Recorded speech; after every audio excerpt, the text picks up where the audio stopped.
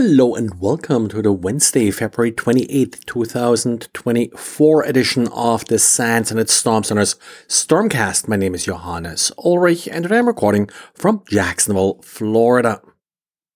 A little bit over a week ago, the Department of Justice published a press release stating that they actually took action against a botnet that infected home routers in the US.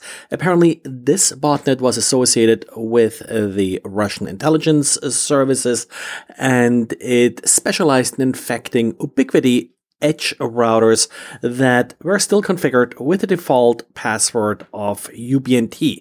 So username and password were both UBNT, which is the default username and password for most equipment made by Ubiquiti, like for example their cameras, switches, routers, typically start out with this username and password. Now, the press release didn't state exactly when this happened, but they also said that they got the court order that allowed them to do this in January. There was also a redacted copy of the court order. Also didn't really exactly say which exact commands they ran to then later block reinfection. Apparently, they were adjusting firewall rules for that, and also how many of these bots were exactly eliminated.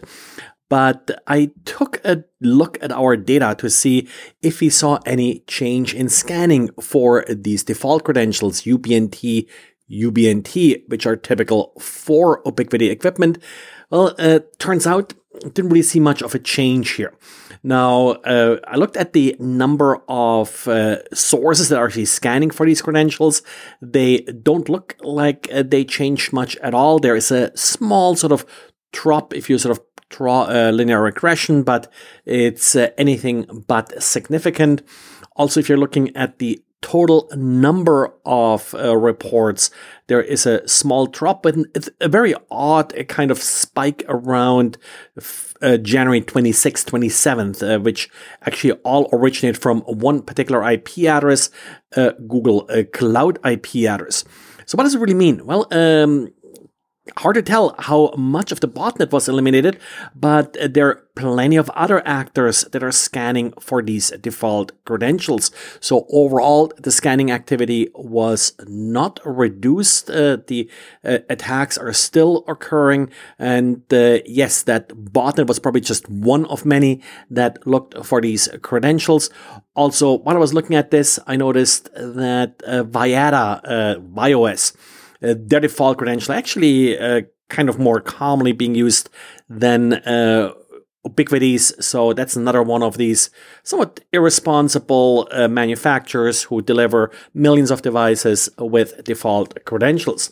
Nation-state actors have used these type of attacks in the past. There was a famous one from a few years back in 2018. Kaspersky reported about what they called the Slingshot APT, which went after MikroTik routers.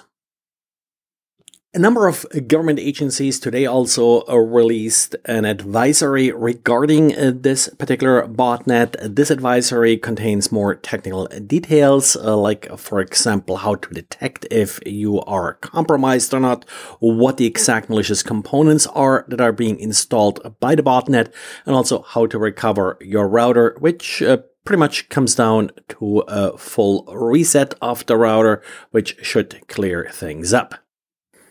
But well, threat actors are not standing still. The UK National Cybersecurity Centre did publish an advisory stating that SVR, cyber actors, SVR is part here of the Russian intelligence services, so also related to the attack against the routers and such, are now actually more focusing on cloud resource, not so much on on-premise networks again.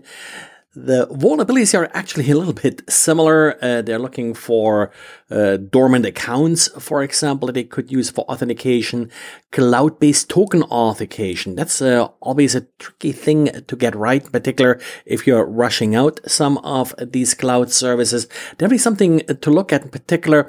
What I have talked to people a couple times the last few weeks is with things getting pretty crazy around VMware. There are a lot of sort of rushed deployments from private cloud towards a public cloud. So definitely pay attention, make sure authentication and such is configured correctly. And the incorrect configuration is really what's being exploited here.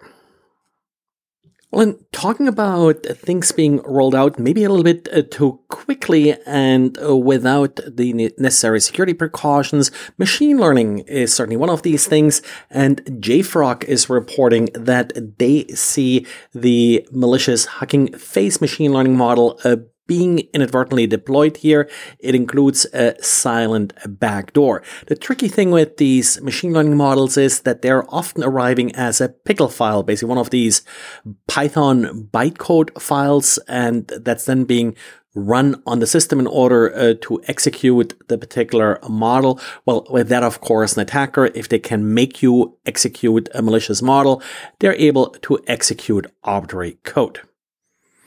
And that's it for today. Thanks for listening, and talk to you again tomorrow.